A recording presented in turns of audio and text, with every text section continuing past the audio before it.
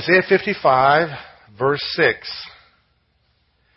Seek the Lord while he may be found. Call upon him while he is near. That's a wonderful invitation. Let's just go back to verse 1. Isaiah 55 opens with invitation. Ho! Everyone who thirsts, come to the waters. And you who have no money, come buy and eat. Yes, come. Buy wine and milk without money and without price. Can we say no charge? Free. Why do you spend money for what is not bread and your wages for what does not satisfy? Listen carefully to me and eat what is good. And let your soul delight itself in abundance. Incline your ear and come to me. Hear and your soul shall live. And I will make an everlasting covenant with you. The sure mercies of David. The promises that God gave David, you get to get in on. And then there's the promise made to Israel of the nations being blessed by that nation. Verse 6. Seek the Lord while he may be found. Call upon him while he is near. Let the wicked forsake his way, and the unrighteous man his thoughts. Let him return to the Lord, and he will have mercy on him, and to our God, and he will abundantly pardon. So there's an invitation and a reward for accepting the invitation. You're invited to return to God. He'll have mercy on you if you do. He will abundantly pardon. 4, verse 8. Here's why he is this way. My thoughts are not your thoughts, nor are your ways my ways, says the Lord. For as the heavens are higher than the earth, so are my ways higher than your ways, and my thoughts than your thoughts. This is a wonderful promise. But he's not done. Now he's going to talk about the power of his promise. For as the rain, verse 10, comes down and the snow from heaven, and do not return there, but water the earth, and make it bring forth in bud, that it may give seed to the sower and bread to the eater, so shall my word be. What word? The word we just read. That goes forth from my mouth. It shall not return to me void, or dead, or empty, or ineffective. But it shall accomplish what I please. And it shall prosper in the thing for which I sent it. For you shall go out with joy and be led out with peace. The mountains and the hills shall break forth into singing before you. The hills are alive. And all the trees of the field shall clap their hands. You ever been in the midst of trees and the wind starts to blow and the trees make the sound of applause? Kind of the wonderful promise of God's spiritual wind. Instead of the thorn shall come up the cypress tree. And instead of the briar shall come up the myrtle tree. And it shall be to the Lord for a name, for an everlasting sign that shall not be cut off. Can we pray? Lord, speak to us today from your word in such a way that it is personal to each of us. I pray, Lord, for every person, wherever we are spiritually, that you would take us another step, even a quantum leap, if you will, Lord, towards growing. Lord, let today be a growth spurt for everyone here. In Jesus' name, amen. Amen. Welcome to mantras. It's a sermon series. A mantra is a phrase that people will say for the purpose of empowerment. It could be a motto that you say to give you encouragement or that you encourage somebody else. It could be a proverb. It could be a pithy saying or an inspirational quote that somehow it gives meaning to that which is hard to understand or somehow brings resolution to questions that are not answered. And today's mantra we're going to look at is God moves in mysterious ways, His wonders to perform. I did not just come up with these on my own. People submitted them in a survey and voted on them, and we came up with the top 12 mantras that people look to. that you often hear said the most. In church, out of church, it was a Christian, non-Christian type of survey. And so people hear this. Who's heard it said, God moves in mysterious ways, His wonders to perform? Often, this is said in mockery. On Saturday Night Live, you may see some shallow person. Well, God moves in mysterious ways, and it seems as though they blame God for everything that happens, as though there is no devil or there is no human error that can bring problems in our scene. And so God just moves in mysterious ways, and, even British television sometimes gets in on it. I'd like to introduce the Reverend Walter Goodfellow from the parish of Little Wallop.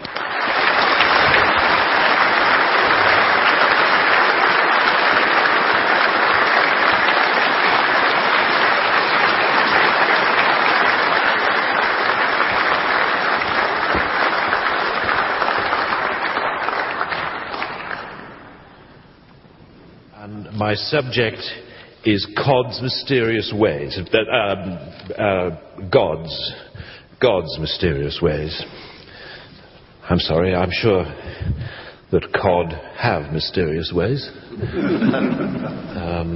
But it's the mysterious ways of God that I wanted to talk about this evening.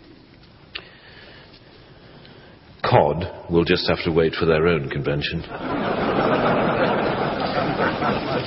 So, God's mysterious ways. And when I'm asked, why do vicars always answer a question by posing another question, I always reply, well, why shouldn't we? Where did this phrase come from? It's not in the Bible, although I think it is scriptural, depending on how you apply it, of course.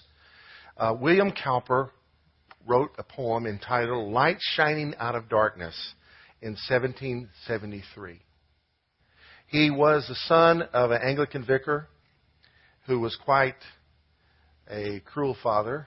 And when his mother died at the age of 6, he sent his boy to boarding school, where he did not fare well. He was bullied all the way through school, and is quoted as having said he would not be able to recognize the bullies on the street because he only remembered what their shoe buckles looked like. After growing up and failing at what his father wanted to do, and that was to be a public official and practice law, he also failed in courtship. He dated someone he courted someone, as they did in those days and as we should in our day.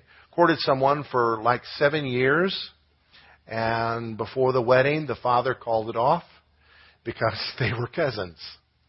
Now, why did he let it go on for 7 years? I don't know, but it broke his heart. Needless to say, he just, not having really been mothered and nurtured and being picked on his whole life and the heartbreak, he attempted suicide once, twice, 3 times. And they put him in an insane asylum. And while there, he found the Lord. The person running the asylum was an amazing man. In fact, his life was so transformed, he stayed at the asylum an additional year beyond what he had to stay. He was already cured.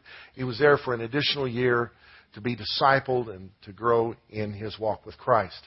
When he got out of the insane asylum, he became friends with a man named John Newton, who persuaded him and a family he was close to move to Olney, where his church was. John Newton, yes, the man who wrote the songs the whole world knows, pastored in a little town. And John Newton, of course, was a songwriter, wrote Amazing Grace. And he and John Newton put together a hymn book. John wrote over 200 hymns, and he wrote over 70, so close to 300 hymns. It's called the Olney Hymnal. And in that hymnal, there was a song he wrote called There is a Fountain Filled with Blood, drawn from Emmanuel's veins, and sinners plunged beneath that flood lose all their guilty stains. It's the kind of song, once you start singing it, you could sing it all day long if you let it get to you. It's a powerful song. Well, in that hymn book also was a song entitled Light Shining Out of Darkness by William Cowper, 1773. The song in the hymnal is listed with this verse from John 13:7. What I am doing you do not understand now, but you will know after this. And here's the poem, the lyrics to the song. God moves in a mysterious way, His wonders to perform. He plants His footsteps in the sea and rides upon the storm. Deep in unfathomable minds of never-failing skill, He treasures up His bright designs and works His sovereign will. You fearful saints, fresh courage take. The clouds you so much dread are big with mercy and shall break in blessings on your head. Judge not the Lord by feeble sense, but trust Him for His grace. Behind a frowning providence, He hides a smiling face. His purposes will ripen fast, unfolding every hour. The bud may have a bitter taste, but sweet will be the flower. Blind unbelief is sure to err and scan His work in vain. God is His own interpreter, and He will make it plain. God moves in a mysterious way His wonders to perform. I wanted to give honor to the source of these words. This guy was an abolitionist. He wrote poetry for that cause. In fact, Martin Luther King often quoted one of his masterpieces. William Cowper penned these words. God moves in a mysterious way. So our title today is God Moves in Mysterious Ways. Can you tell that to someone? This mantra or motto is more than just an attempted explanation for life's unanswered questions. Maybe you hear it in an awkward moment where someone has poured their heart out for trouble and nobody has any answer of their troubles. And so somebody says, well, God moves in a mysterious way. Where can we do lunch? Anybody hungry? It's not a phrase. It's deeper. It's too deep of a phrase to be used like it is. It's misused. It's mocked by comedians, and it's misused often by well-meaning Christians who can't explain questions. They don't want to say, I just don't know. God moves in mysterious ways. Job, while wrestling with his unanswered questions and being under attack from so-called friends as they falsely accused him and used their intelligence to attack him, he said in Job 9 verse 8, speaking of God, He does great things past finding out. Yes, wonders without number. God is mysterious. He is, you can exhaust yourself in exploring Him, but you'll never exhaust the subject of Almighty God. Amen? Number 2, today's phrase is much more like an invitation than an explanation. It's an invitation for discovering the awesome mysteries of God. God moves in mysterious ways is not an answer, it's an invitation. It's not an explanation, it's an invite, an evite, a prayer-vite, an opportunity to explore a serious subject. Our text today, we read, seek the Lord while He may be found. Call upon Him while He is near. So here we have this invitation. And then God begins to declare, you're seeking me. My ways are not above your ways. My thoughts are higher than your thoughts. What I say comes to pass. What I think bears fruit. So we are invited into a relationship with the superior God. This call into discovering more about our God is extended to all of us in the New Testament. Jeremiah prophesied in several places that a time was coming when all of his people, all of God's people would know Him, from the least of them to the greatest of them. So the discovering the mysteries of God is not some assignment just given to mystics and monks and people that seclude themselves for days at a time and fast 40 days here and there. It's available to us all to discover God. You can know God for yourself. Now be careful in trying to create Him in your image. Really pursue Him with all your heart and relate to other people that you know God so you don't get off track. Romans 11 ends with these words, "Oh, the depth of the riches, both of the wisdom and knowledge of God. How unsearchable are His judgments and His ways past finding out." So this is mystery. This is unanswered questions. This is mysteriousness, is it not? Verse 34, "For who has known the mind of the Lord, and who has become His counselor?" What's the question? No one, right? He's awesome, right? Verse 35, "For of Him and through Him and to Him are all things, to whom be glory forever. Amen." Now, we often read that, and maybe when they put the chapters and verses in the Bible, thought that was the end of the thought. Amen. But I think the amen is there as a word of agreement. Amen. So be it. When you hear amen in a sermon, you're not hearing somebody say, "Hey, it's over now." No, they're agreeing with it. So these things are true. God is God.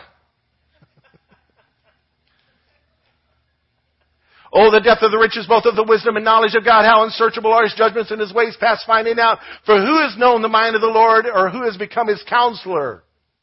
For of Him and through Him and to Him are all things, to whom be glory forever. Amen." Still not the end of the subject. Paul's still writing. He didn't stop. He may have stopped to dip his quill in some ink, but he continues to write. "I beseech you, therefore." Anytime you see the word therefore, you want to see what it's there for. "Because of what I just said, the greatness of God, I beg you guys, therefore, brethren, by the mercies of this mysterious God, that you present your bodies a living sacrifice, holy, acceptable to God, which is your reasonable service." Why? Because He's awesome? Yes. But also because it's going to be worth it. Look at what He says in verse 2. "Do not be conformed to this world, but be transformed by the renewing of your mind." That's what I hope is happening every time we meet together. Every time you open your Bibles, that your mind gets renewed. "That you may prove what is that good." Can we say good? "And acceptable." Can we say acceptable? "And perfect." Can we say perfect? Will of God. God's will is good. God's will is acceptable. God's will is perfect. It's not three different wills. God's not schizophrenic. He has one will that is good, one will that is acceptable, one will that is perfect. "That you may prove." The word there for prove means understand or discern. You can attest to God's perfect, acceptable, and good will. The will of God that is so mysterious. The will of this awesome being who has no counselor. Has a will that we don't understand. And yet, if we will present ourselves to Him holy, as a living sacrifice, and renewing our minds and being transformed from the world and not being conformed to it, we can prove, we can know, we can discern, we can have some answers concerning God's good, acceptable, and perfect will of God. Now, I'm an exhorter. I'll beat a point to death, but I think you got it. I'm going to stop. The mysterious wisdom of God is revealed to us by His Holy Spirit for our future glory. It's not just so we can be eggheads and be theologians with, more degrees than a thermometer behind our name. It's so that we can experience future glory. It is blessing. Discovering God changes your life. It's more than an education. It's transformation. It's a revolution. 1 Corinthians 2, verse 7, Paul writes, "But we speak wisdom of God in a mystery, the hidden wisdom which God ordained before the ages." For what? For our glory. For our benefit. For our blessing. His mysteriousness is an invitation to a relationship. So why is he so mysterious? Because he's so intelligent? Yes. Because he's so great and awesome? Yes. But also because he's wanting to draw us out of ourselves into unsearchable riches, unfathomable blessings. As we pursue knowing more about him, we get to know him. Relationships are like that. Marriages need to be like that. We try to get to know one another more. I'm preaching to myself. Verse 9, he goes on, but as it is written, eye has not seen, nor ear heard, nor have entered into the heart of man the things which God has prepared for those who love him. That's Old Testament, Isaiah 64. Eye has not seen, nobody's seen. Ears not heard, nobody's heard. Nor has it entered in the heart of man the things which God has prepared for those who love him. So that's future glory, right? But this is New Testament. He's not done. But God has revealed them to us. The unheard, the unseen, that which has not been understood or received in the heart of man, God has revealed to us through his Spirit. For the Spirit searches all things, yes, the deep things of God. Who is the Holy Spirit? The Holy Spirit is God. Stop being afraid of him. Stop being freaked out by him. If you get freaked out by his people, but not by the Holy Spirit.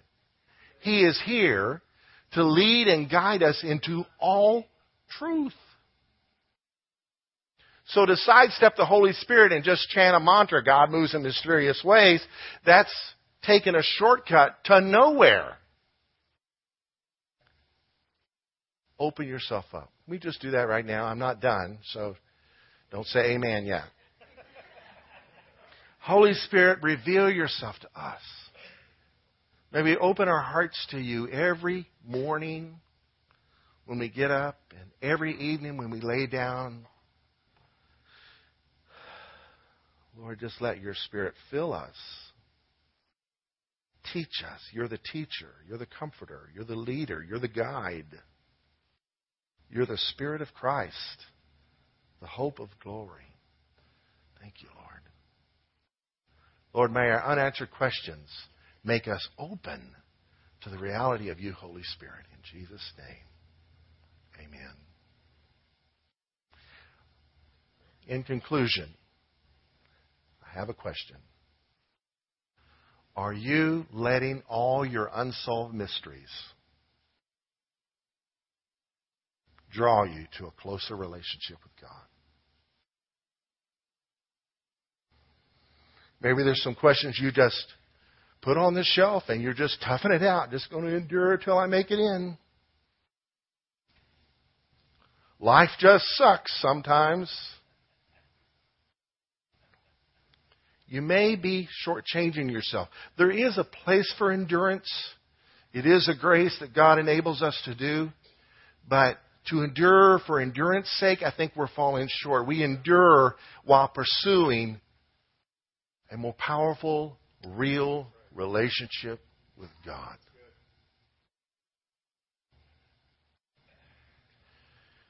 So in conclusion, this is my second closing. Take the next few minutes. I'm going to play you a song. Actually play this song that William Cowper wrote the lyrics to, sung by Gary Chapman. And as we listen to the song, search your heart. God, is there any questions I've had that I have not allowed to become an invitation to pursue you for the answer? I'll give you an example. In our own life, in 1989, Yvette went to her father's funeral in Salisbury, Rhodesia, now Harare, Zimbabwe, and they buried her father. I go to the airport a week later to pick her up, and she gets off the plane with her mom. She said, something's wrong with Mom. Dad hid it from us. So we were totally unprepared. In our little 2-bedroom townhouse, Mom moves in with us. Eventually we were able to move somewhere else. The first 6 months were really rough. She had what appeared to be Alzheimer's. Long-term memory was great. Short-term memory was bad, so she would continue to share the long-term memories over and over and over and over and over and over and over again. So we believed in healing. We did everything we could to get her healed. We took her to healing campaigns, even took her to a Reinhard Bonnke meeting, downtown Dallas, where Mike Hayes hosted the event, and they had Pianorama, like 10 pianos at the same time. It was a glorious service, the time of healing prayer. We prayed for Mama, and it wasn't happening. Meanwhile, I'm just getting angrier and angrier, and my wife has to deal not only with her mother and our children, but also her husband. It's pretty tough. And after about 6 months of this, I have it out with God. I caused the unanswered questions to drive me to Him. I allowed the mystery of her not being healed to drive me to the Lord, to be open to hear whatever He had to say. And after I poured out all the venom in my heart, all the poison, all the bitterness, all the angry at God, all the disappointment, and I was done, and in the silence on my face, I was in Lawton, Oklahoma, of all places, with Bill Leckie. We were praying together. I heard Him speak to me, and I knew it was Him because He asked questions. That's where the Jewish people get it. They ask questions, and then they answer them with questions. The question was, Alan, do you want me to use you? Yes, I want you to use me. And I said yes with all my might, because I thought God using you meant 18-wheelers and tents, jet planes and mission trips, pulpits and pews. Yes, I want you to use me. 3-piece suits and patent leather shoes. TV shows and radio programs. Yes, I want you to use me. Oh, yes, God's going to use me. Yes, I was so thrilled. Then He asked another question. And this was revelation. This was an invitation into a relationship like I'd never known before. I wouldn't be here today if had this not happened. Yes, Lord, I want you to use me. Then came the response. Then can I trust you to show this sick woman my unconditional love?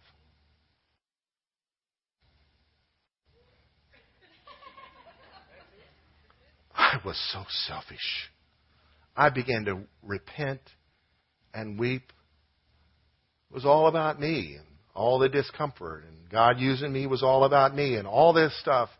Yes, Lord, I will show this sick woman your unconditional love because you told me to. And she was with us for 2 more years, and my wife can testify they were 2 different years in the first 6 months. And while I'm attempting to show her God's unconditional love, I'm not saying I ever did it perfectly, but I got a revelation of God's unconditional love for me and for everybody else. One of the mysteries of God's unconditional love got opened to me by God. What hard questions are in your heart that God has answers to that maybe you've just settled back on your blessed assurance? Well, God moves in mysterious ways. I guess I'll have to endure and tough it out. No, it's an invitation to pursue God. So while you search your heart, maybe you want to kneel. You may want to come kneel at the front or just there in your seat. But do business with God right now for the next, I think it's 4 minutes.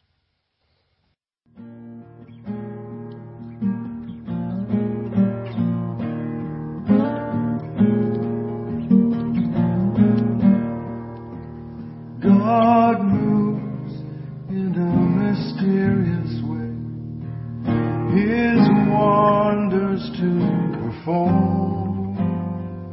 He plants His footsteps in the sea and rides upon the storm. Deep in unfathomable minds of never-failing skill, He treasures corners of His bright desires and works His sovereign will.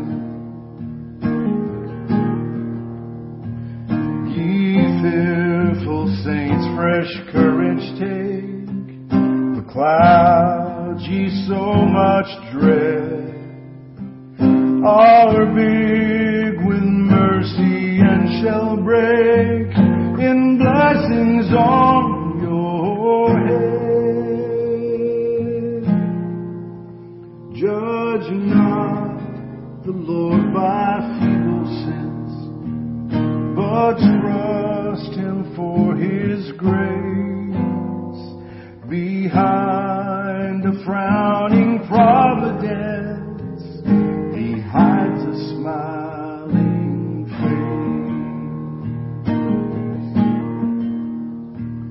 His purposes will ripen fast, unfolding every hour.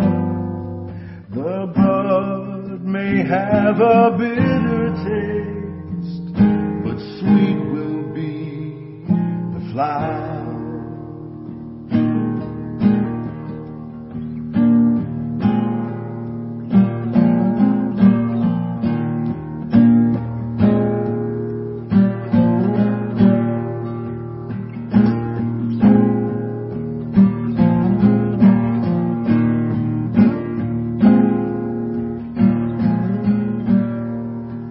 Blind unbelief is sure to err and scan His work in vain.